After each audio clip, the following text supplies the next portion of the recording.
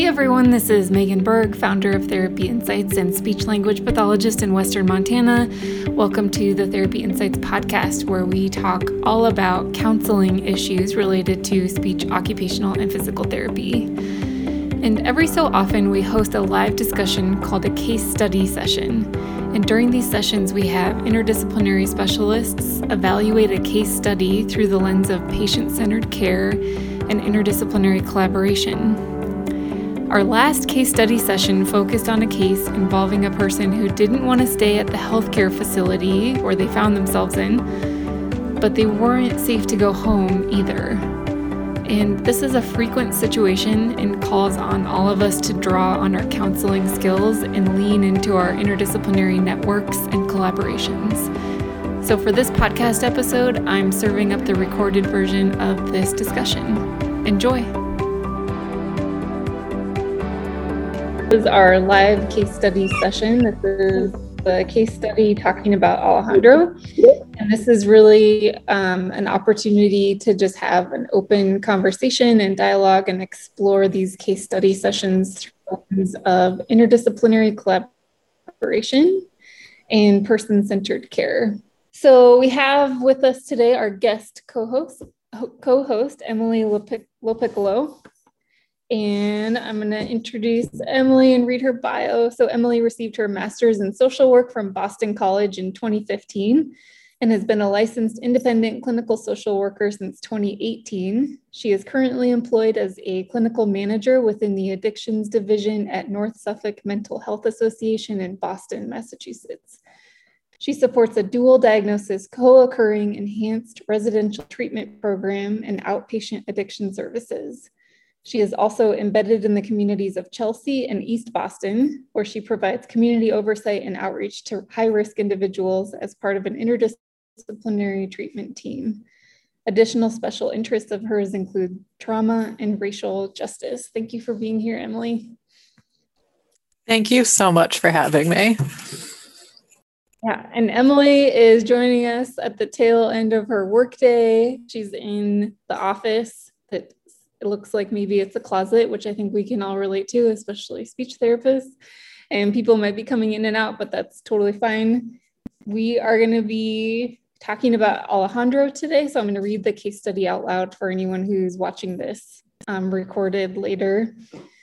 So this is really a case study that looks at the intersection of rehabilitation therapists, so SLP, OT, and PT, with social services. So this is the study of Alejandro. Alejandro is a 55-year-old male who was first diagnosed with Parkinson's at the age of 48. He was taken to the emergency room due to a fall in his home that resulted in mild head trauma as well as a broken wrist. A friend hadn't heard from him in a couple of days and found him on the floor. After his acute stay in the hospital, he was taken to a post-acute care facility. While working with a team of speech, occupational, and physical therapists, the therapy team learns that he has no running water at home and that he uses a bucket for a toilet. He has a dog that he has been unable to get outside recently, and so urine and feces has been collecting in the house. Alejandro is also worried about his dog and is wondering if anyone is taking care of him. When asked what he eats at home, it's unclear if he has consistent access to food. He is quite private and is very wary of others entering his home and is not willing to do a home evaluation. And he wants to go home as soon as possible. So just to kind of start off the discussion, I think a lot of times in cases like this, and I don't know if anyone here can talk about the resources that you have at your facility, but I know a lot of facilities don't necessarily have the resources to adequately address the needs in cases like this. There might be a single social worker that's serving dozens or over 100 people on their caseload at one time, and they just don't have the time or resources to kind of navigate something as complex as this. So, Emily, what advice do you have for speech, occupational, or physical therapists if they're working in a facility where they feel like there's maybe not a lot of resources available as far as getting that person help, but they also don't feel comfortable from a safety standpoint sending this person home. Yeah, I want to apologize in advance to everyone because I think my internet connection might be a little bit spotty. So if there's kind of a lag or anything, that's probably on my end. So yeah, I think if there's limited resources in terms of social work capacity, from the social work perspective, what I would probably do is kind of outsource a little bit. So I always say to people that I think it's important in my field to not necessarily know what every service provides, but I need to know who to ask if I need a certain type of service. So I think just having sort of your community network is really important because I can maybe, consult with someone about the case. And if I can't directly provide a service, I can at least find out the landscape from someone who kind of specializes in whichever, area of need it might be. Megan, I don't know if it's helpful. I could run through like specific thoughts on which service areas I would reach out to specific to this case. If you want me to get that detailed, do you think that would be helpful? Yeah, that'd be great. Okay, cool. So for this case, I would say there's obviously many different areas of need. And in terms of like topic, I think one big one, of course, would be like the health and safety perspective. So for that, I would probably call maybe like city inspectional services. And I'm located in Boston, so some of these may be federal and some may be more specific to my area, but I'm guessing there's, probably wherever you're located, some type of equivalent, at least broadly speaking. So city inspectional services would be one of my first steps in this. So if he's a renter and he has no running water or a broken toilet, they could come in and provide that. This is a very challenging case because he's not, as you mentioned, he's not open really to having people come into his home.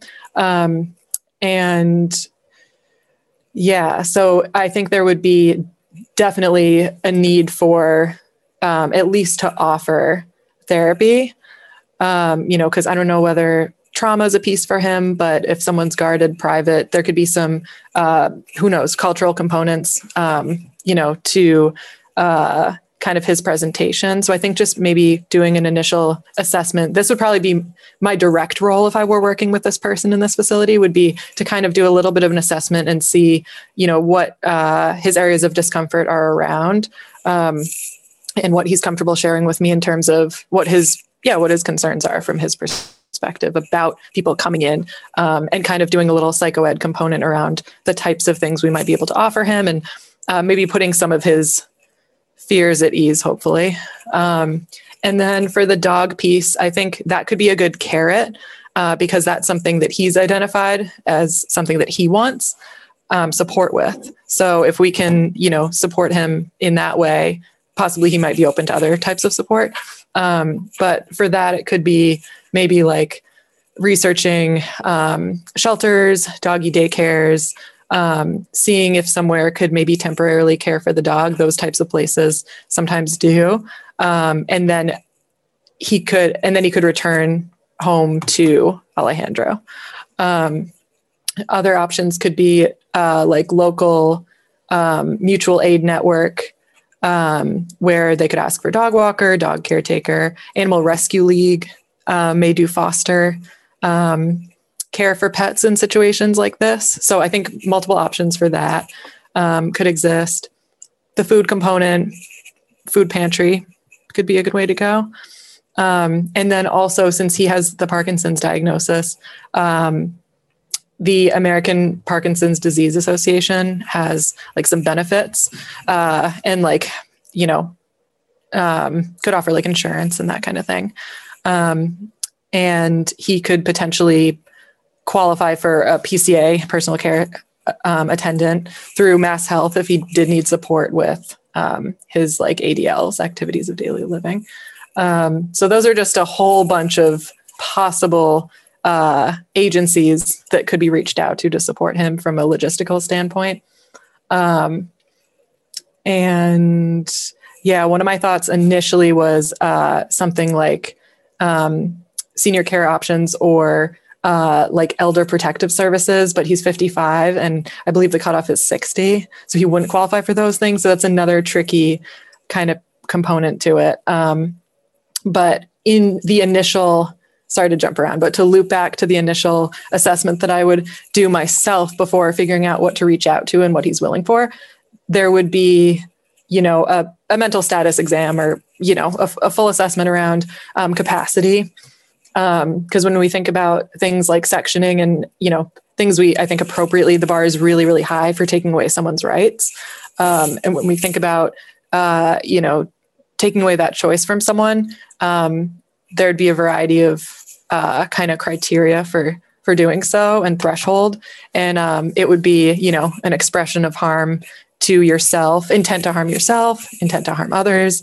And then there's a third kind of more gray area, which is someone's judgment is so impaired that they're unable to adequately care for themselves. And I think that he could fall into this category because we think about, the health and safety component. It sounds like he has unsafe living quarters. I mean, he, did hurt himself physically.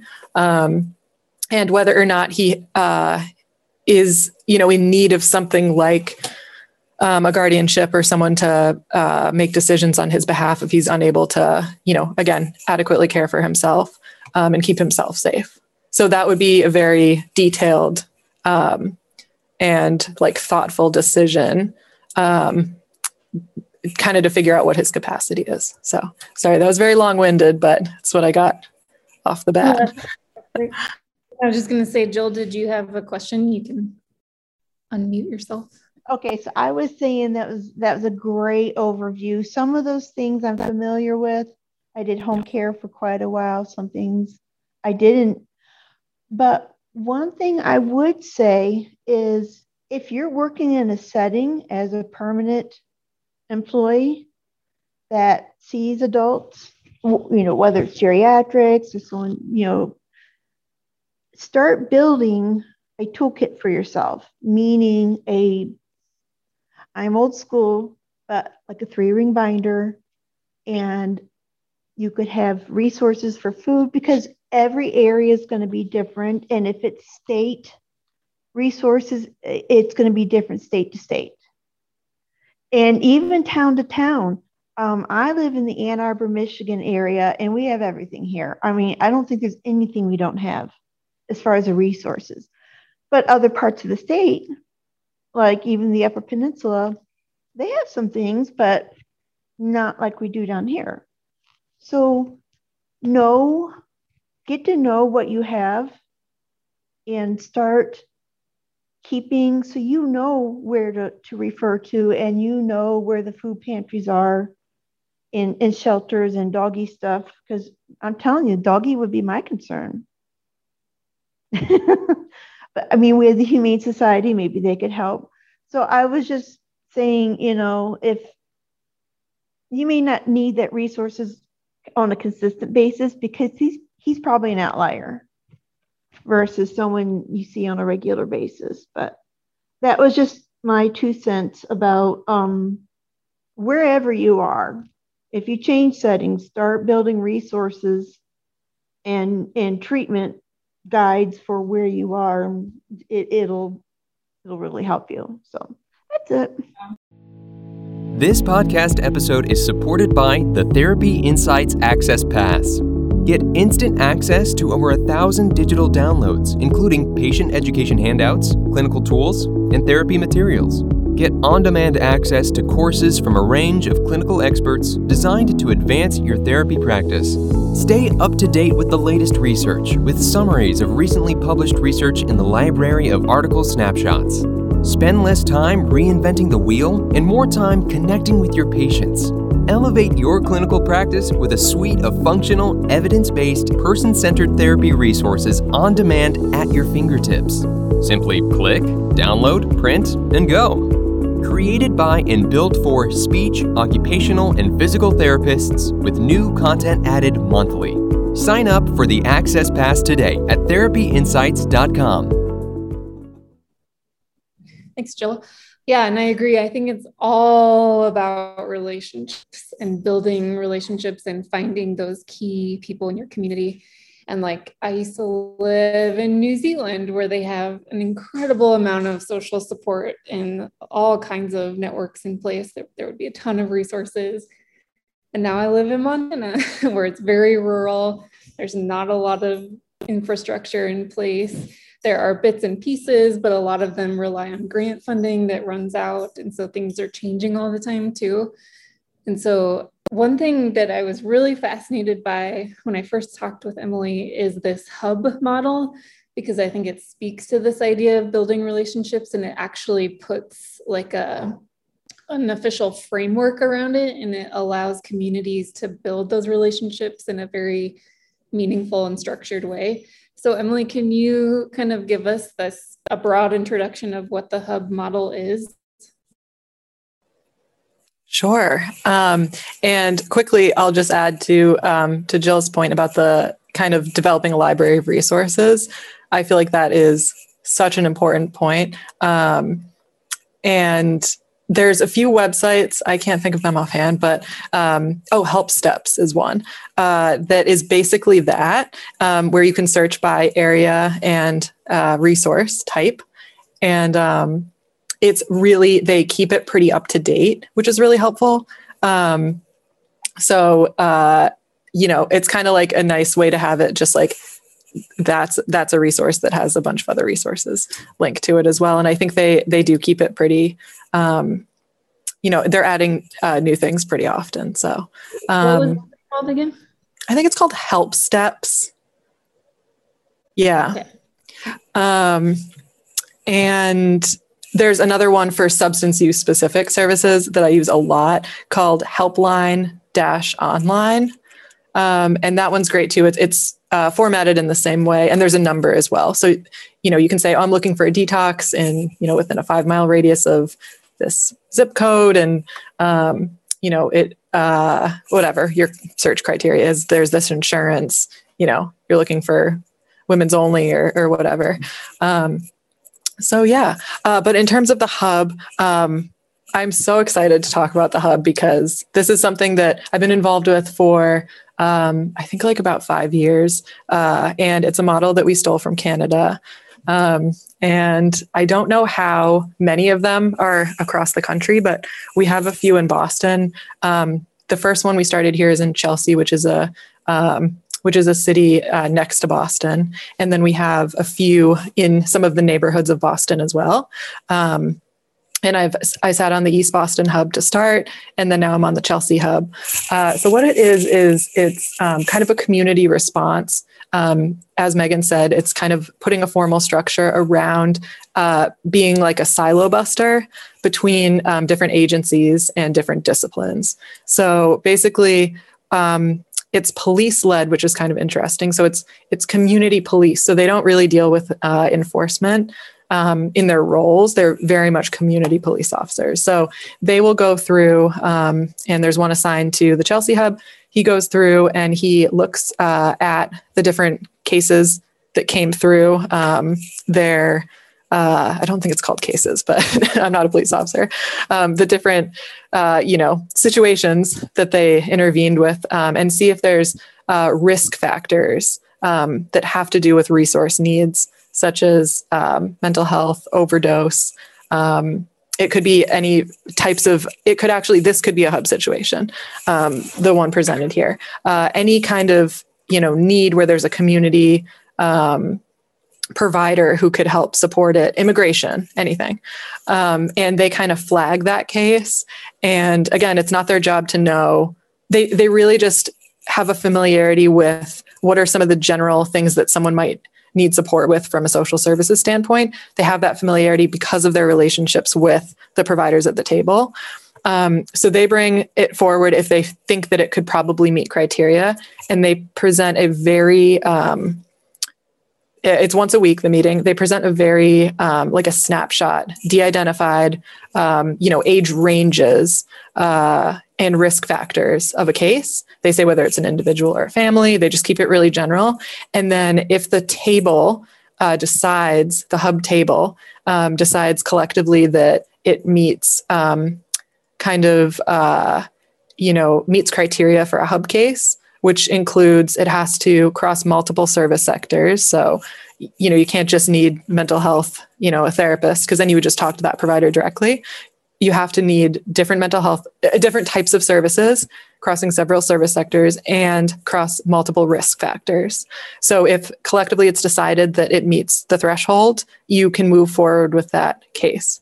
And so people who sit at the table, providers include myself, so like mental health / substance use, housing, Department of Children and Families, probation, immigration, the schools, the hospitals, it could be, I think we have 20 or 30 active members on the Chelsea one. And so what will then happen is once it's decided that we're going to move forward with it, then people will raise their hands and they say which agencies should be involved, the hub chair.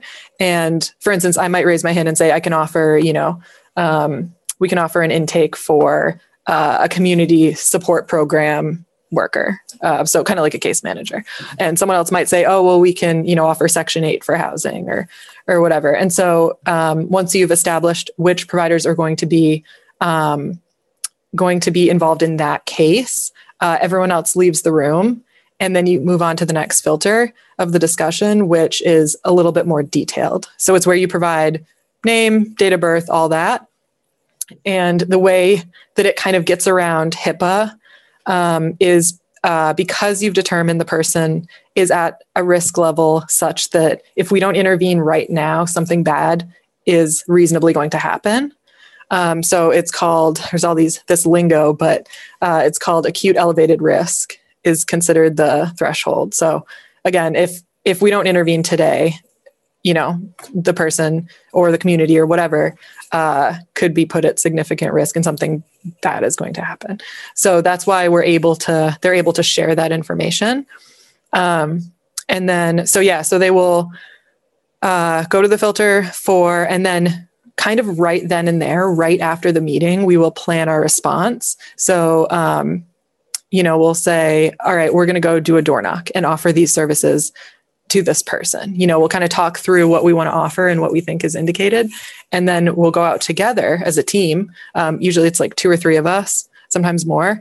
And we will go to the house, knock on the door and say, hey, explain a little bit about where we're, coming from and what the hub is, just very briefly, and then offer them services. And we've kind of built a pretty good relationship within the community where people are kind of aware of us. So they might self-present to the hub sometimes. They might refer family members. And so, it's a pretty, I think we help maybe, I would say an average of 3 to 4 cases every week for years, so it's really helpful. And then one of the biggest parts, speaking of the relationship building about it, that's sort of an intangible benefit is, or kind of incalculable too, is the relationships that I've built with other people at the table, where I know who to ask if I need, someone from this certain hospital. If I just have a quick question about hey, when are your intakes or whatever, it's so much quicker to just shoot my connect a text. Or do you guys have anyone who specializes in this or anything? And they just know because they work there. It just is such a time saver to have that direct connection. They have that kind of, you have that loyalty to each other. So you have, a greater kind of incentive to respond and to really, go the extra little distance for them that you might not otherwise. So I think it really is about those connections. And so that's what I got on the hub for you. That's so cool. I love it because it breaks down the silos. It brings people together literally at the same table.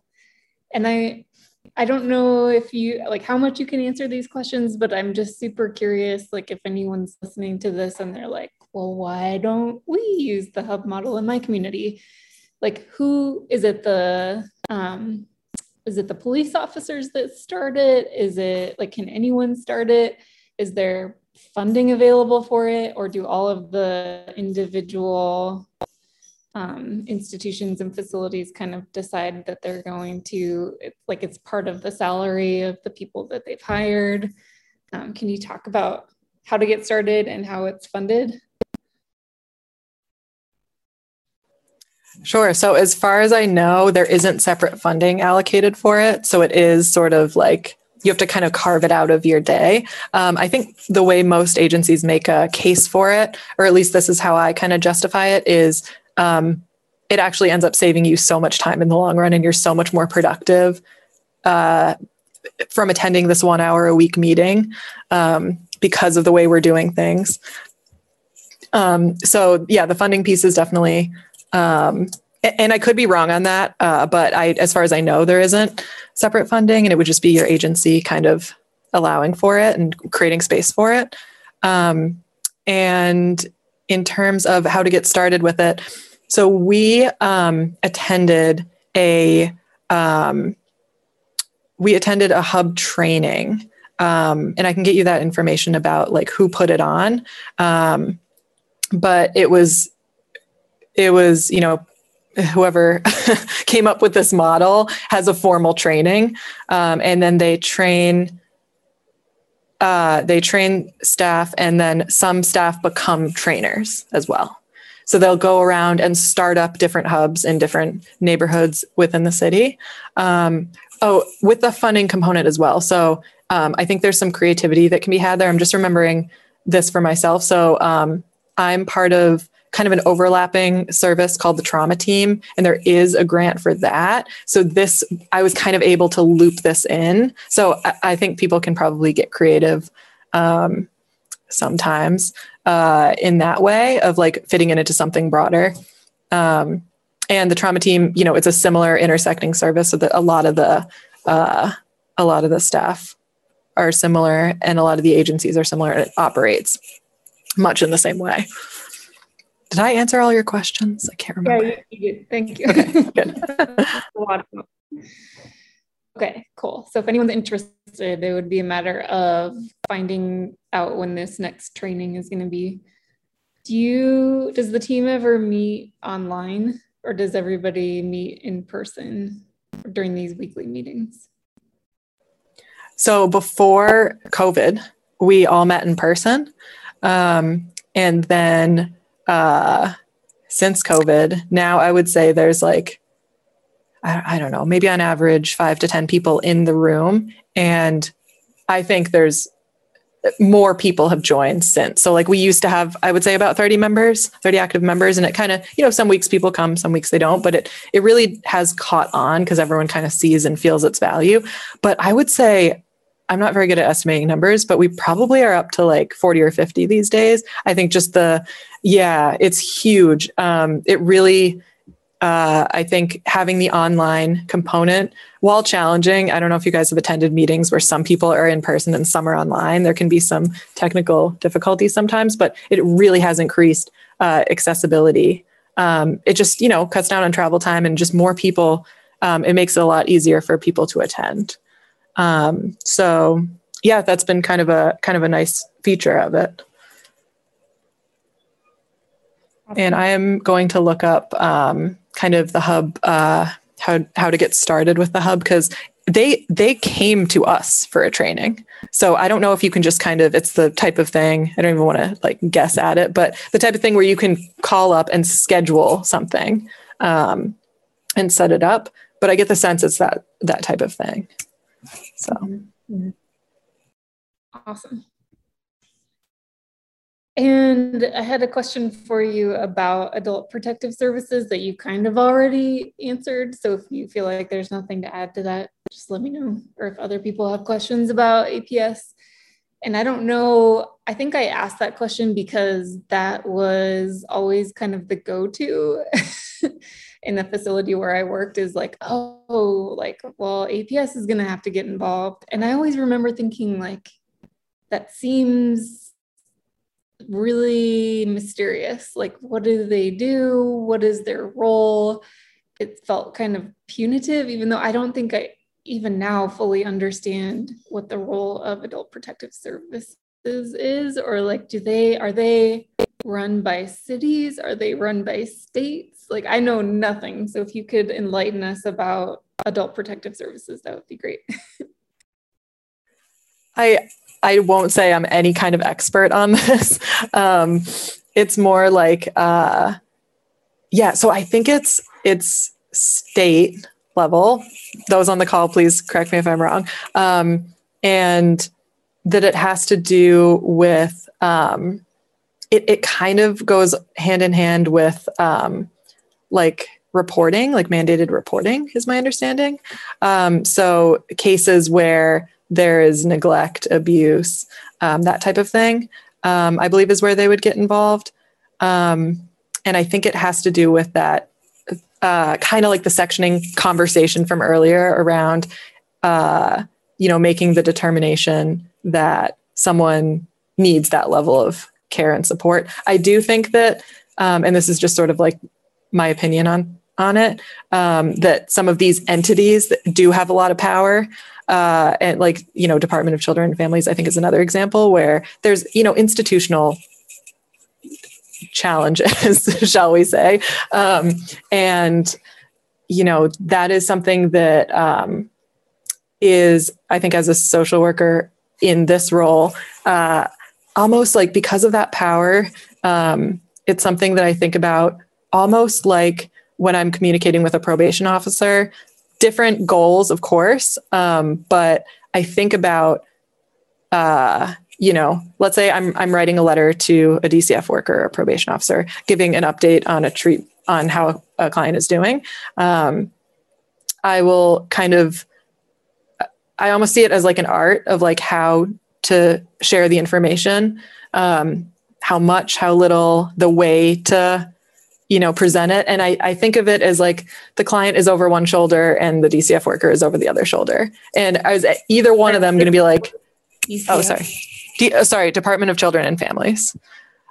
Just an example of a institution that, when they step in and kind of take over like that, I think about, am I advocating for the client and am I balancing that with being ethical, in my reporting to them? So, sorry, that was kind of a roundabout answer to the question, but I do think it's, it has to do with like investigation and assessment of, things like safety and abuse and all that. And yeah, I think there's definitely challenges there, but also, we can understand too, like the need and why that entity exists. So yeah, there's so much to say there.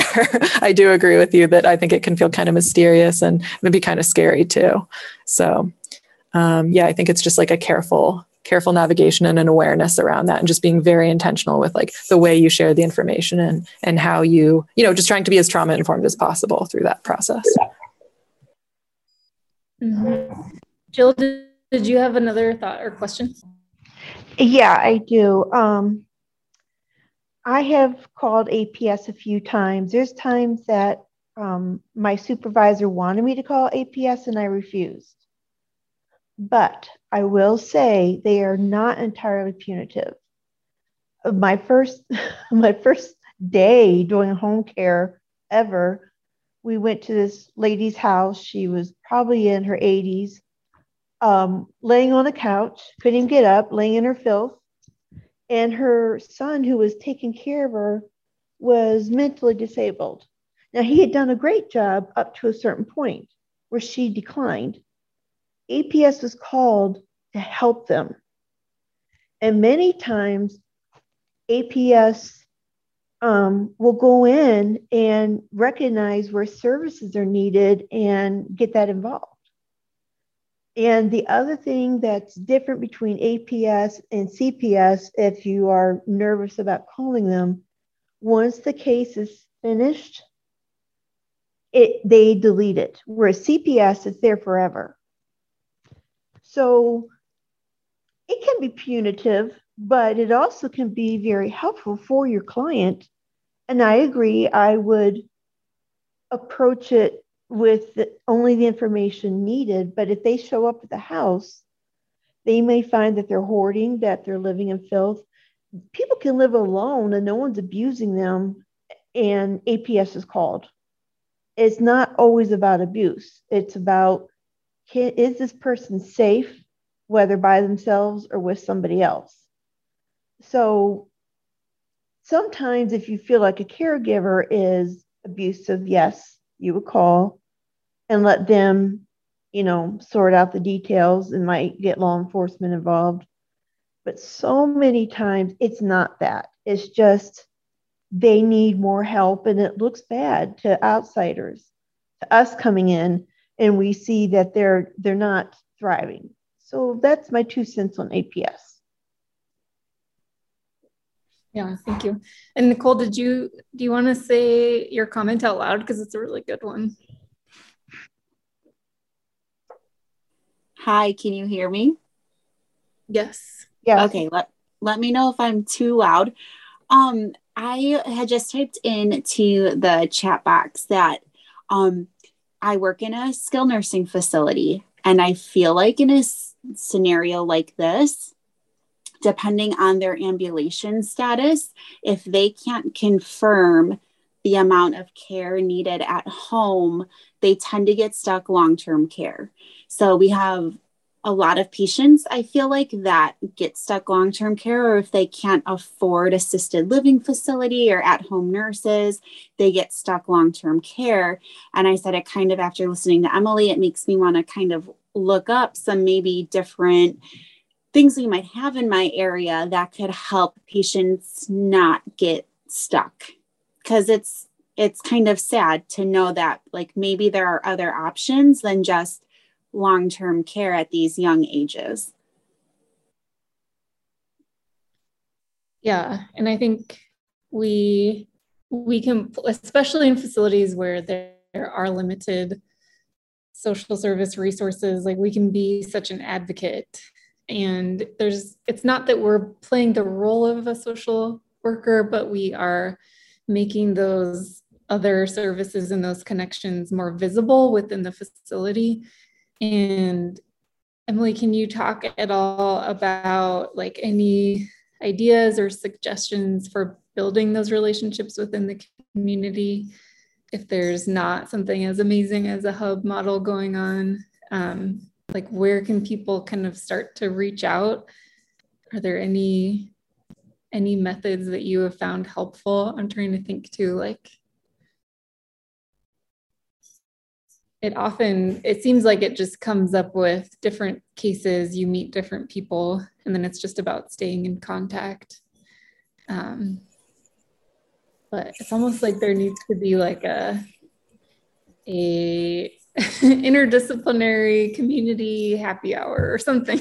Yes. Where everybody could just get to know each other. It's so true. I think, the hub is my response to everything. It's really funny. I started doing a grant with the Revere Police Department, and it's like kind of a similar role that I have over with Chelsea, but there's no hub. And I just keep pushing the hub. I'm like, this is what we need, guys. It's what you're describing. The need is. But yeah, I think just over the years, I'm trying to think what I did before this. And I think it definitely involved networking. And as you said, like, as you follow the trails, you might learn, just having broader conversations as time allows, obviously, even within your day, and working with certain clients, just kind of gathering more information, writing down contacts and information, just asking that 1 or 2 extra questions about what their agency does, just to kind of almost have a network of, like, a service treatment network in mind, in addition to the specific players, can be helpful just for yourself, like almost functioning as your own hub in a way, like you're the hub, can be helpful. I think, just having these conversations, and doing some of the research. I think some of the big hospitals can sometimes be good in this sense, because everyone is kind of in-house in a way. Like, I'm just thinking about in the Boston area, it's like Massachusetts General Hospital and, Brigham and Women's and all that are some of our big ones here. And those hospital networks have they're really resourced for the most part. And they have just different departments. They have a whole, domestic violence department. They have the social work department, but it's specialized. I'm thinking about even like Dana-Farber, like our big cancer hospital here. They have support groups, like therapeutic support groups for so many different types of cancer, like broken down. So just learning about, if you go to like one specific agency in your area like that, you might find a whole bunch right within one space. So that's kind of an easier way to get connected with a bunch of different things. And that can kind of be a go-to for you. Also to know who the main person is. So like, I know there's this woman, those people in your town or city who know everyone. Trying to find out who those people are, because they not only know their service, but they know every other person. So yeah, these are kind of, I think, just like kind of informal, non-structural ways to go about it just as an individual that I've kind of tried to do, and it's worked pretty well. But yeah, I love the idea of a community happy hour kind of thing. Like really just just start having conversations and building connections, like kind of on a bottom up kind of way. Mm-hmm. Yeah. And I think if we're all doing like what Jill was saying, I mean, I didn't do it as organized as Jill. Like I had sticky notes everywhere, all over the office, different people. But I think that like passing on that information to new people who are coming in and being the one to connect everybody, like becoming that central person, is also can be really powerful. But one thing that I really want to talk about before we run out of time is this idea of where is the line between the requirement to step in to help somebody and the human need to respect people's privacy and their own wishes. So like in the case of Alejandro, like maybe he really, really wants to live this way. And you could argue potentially like, yes, it's not very clean. And maybe there's some situations that need to be resolved, like the dog. But overall, like he's been getting along for a long time, the way that things have been going. And he really just doesn't want help. Like, how do we live in a system where we are here to help and serve, but then also within that system have a culture where we respect individual wishes?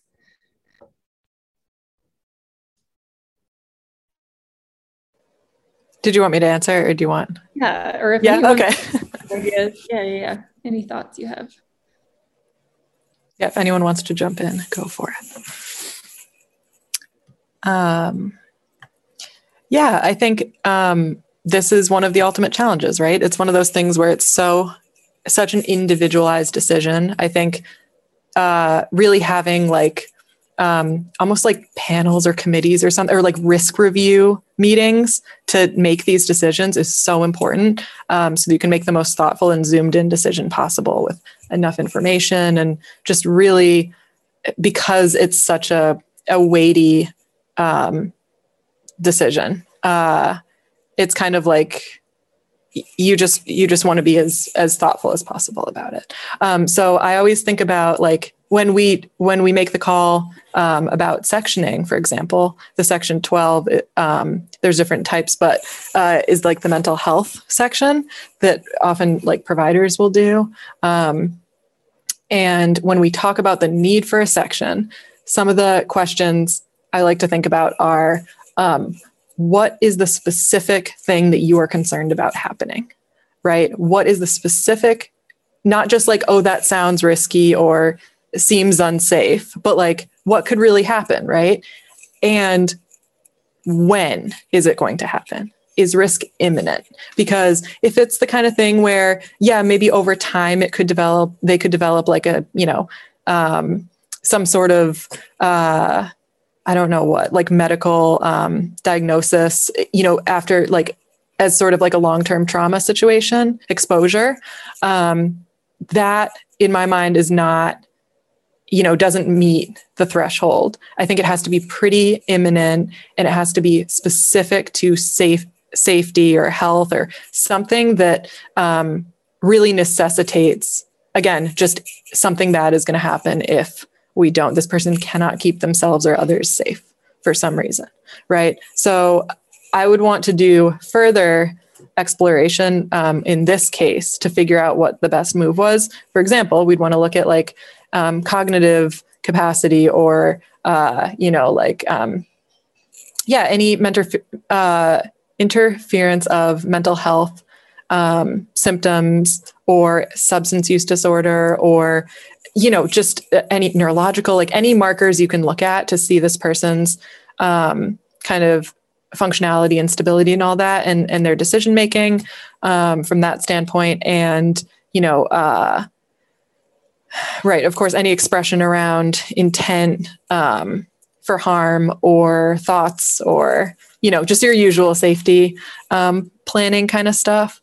And then also just really thinking about the whole spectrum of offers. So for example, if he fell, is there a way to set up his space better so that it could be safer and that he could still, be independent there? But, this is a really tricky one because, again, I think I would start by having a conversation with him to kind of see the dual purpose of assessment of capacity, but also like what his specific concerns are around the kind of private and the wariness, right? What have his experiences with systems been like in the past? It may be we don't even know, right? We don't ever want to make assumptions. So figuring out if there's a way and kind of some motivational stuff around that.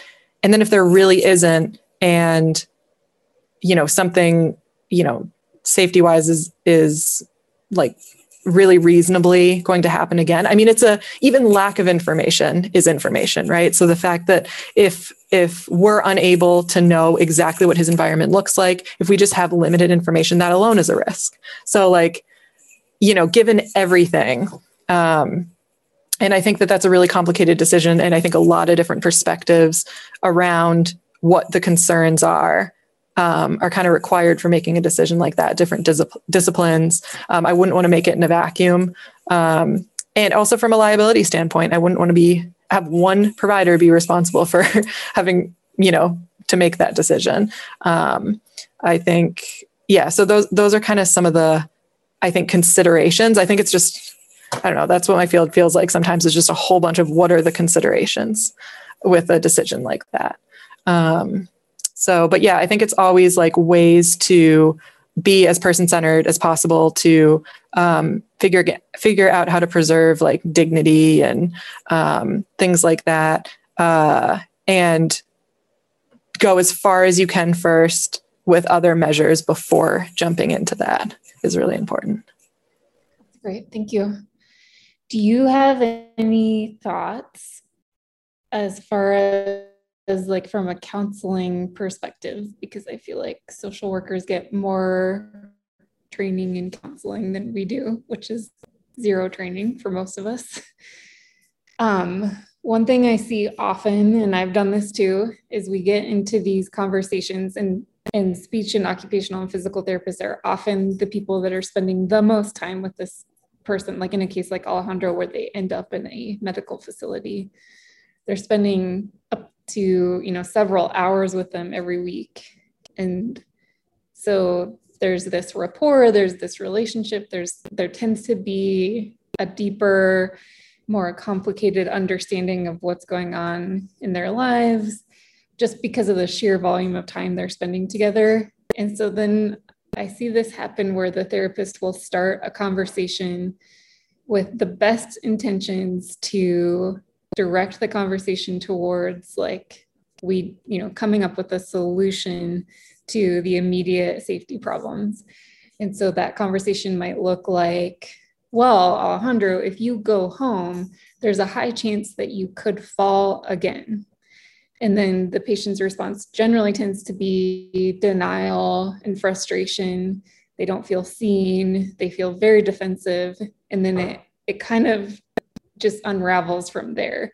And the harder that a rehab therapist pushes to get somebody to understand their perspective, the more that patient is pushing back. And then you just kind of end up in this situation where it's a battle for who's going to win versus a battle about what the actual safety concern is. So with all of that, do you have any thoughts or ideas or advice for therapists who are wanting to engage in these conversations, who feel like, you know, they're maybe the only one that truly understands what's going on, and they really are spending the time with the person, they have that rapport, and they feel like they want to get into this conversation? How can we start those conversations in a way where people aren't going to feel as defensive, and we're not going to get that push and pull and back and forth? I love that question, by the way. And I think I just want to acknowledge too, the challenge around the goals of, what you're trying to achieve with them are different than therapeutic goals, where our whole deal is exploration and feelings and open questions and all that. And that's not always, there isn't like always time for that. And it's not, it's maybe not your scope and like, so all that. So, I say this with that just to say that I'm aware of that context. But some of the things, just if I were coming in, trying to have that conversation and kind of guide in the direction of being motivational around it. Again, my whole field is about spending a lot of time listening rather than informing, because that's like a goal of of what I'm trying to do. Therapeutic goal is to spend a lot of time listening rather than informing and educating. It's a little lighter on that and more on the open-ended questions thing.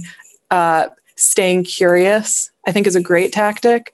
And that often feels genuinely non-judgmental to people if you're just really trying to understand it. People want to feel, as you said, heard, seen, understood, and trying to avoid, we make so many assumptions all the time. Like even something simple like someone saying, someone in their family just passed away, and just jumping to say, like, this would be in a therapy session sense, like, oh, I'm so sorry to hear that.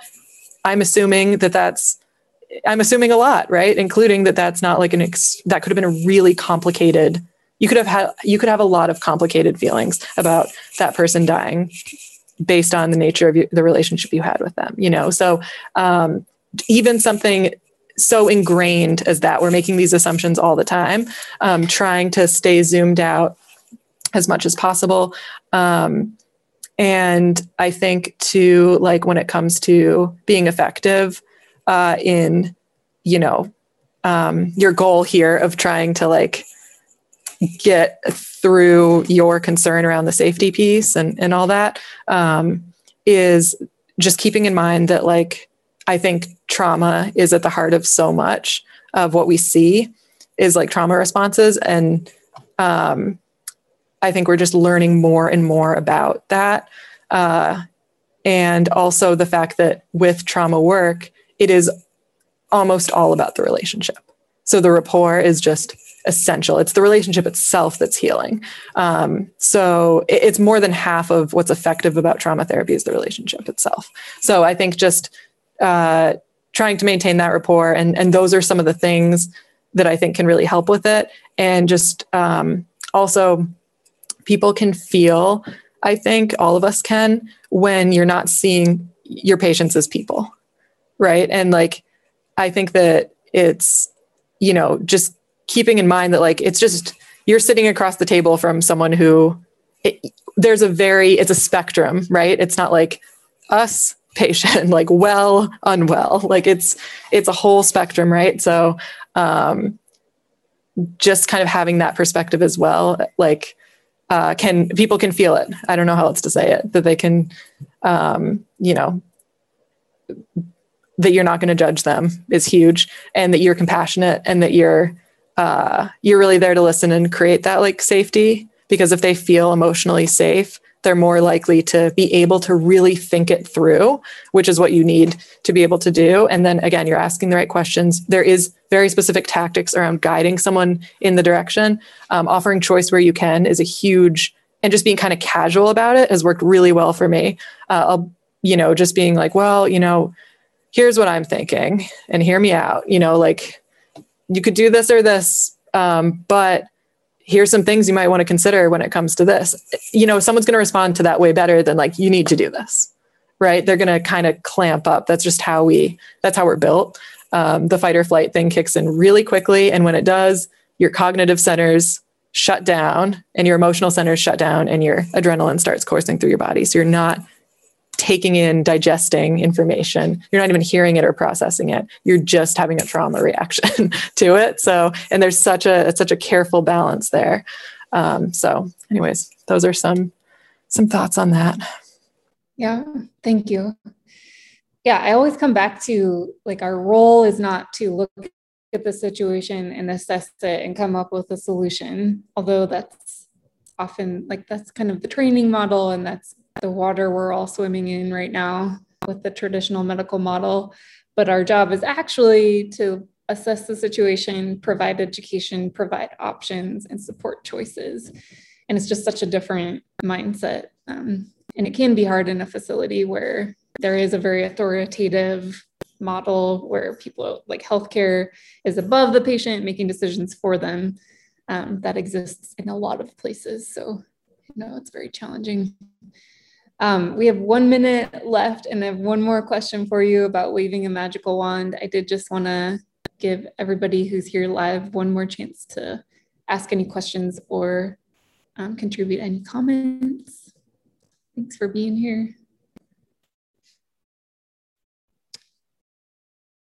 All right, Emily, if you could wave a magical wand and change anything about how our system works, what would it be? Oh, that's a casual question. Oh my God. I would really need to think about that. Anything about our system? I don't know. I'm kind of a burn it down kind of guy. I think there's a lot of institutional problems. And I think that really like, I think I would just say like generally landscape wise, diverting funds into social services, I think would change the whole game, and I think funding too, because I think it's kind of short-sighted to think that it's not it's not even from a financial standpoint, I think it's a win-win to put money into social services, because in the long run, it even saves money, right? It keeps people out of the hospital. It keeps people out of prisons. And, like if you really, I think if you were to put those things upstream support, like, I guess that would be my one item would be to provide that upstream so that you can prevent, bad things from happening. Absolutely. I 1000% agree. I'm on a journey. I've been a vegetarian for 20 years and I'm trying to get 100% plant-based. And I was listening to this podcast about cheese because I'm having a real hard time giving up cheese. And they were talking about the government subsidies that go into funding commercials that sell products with cheese. So like the government pays for Burger King ads and like the new Hardee's, like double bacon cheddar melt or whatever brand that was, Arby's, and McDonald's ads. And it's like, why are we using government funding to pay for commercials for food industries that are pretty much destroying our bodies when we could be putting that funding into so many other causes, including the fabric of our social services within our culture? Would be my personal preference if everybody could just make that happen. But Emily, thank you so much for being here. Really appreciate your time. Thank you. This was so great. Yeah. And thanks everybody for coming, and you'll get a copy of the recorded version in your email. Have a good night.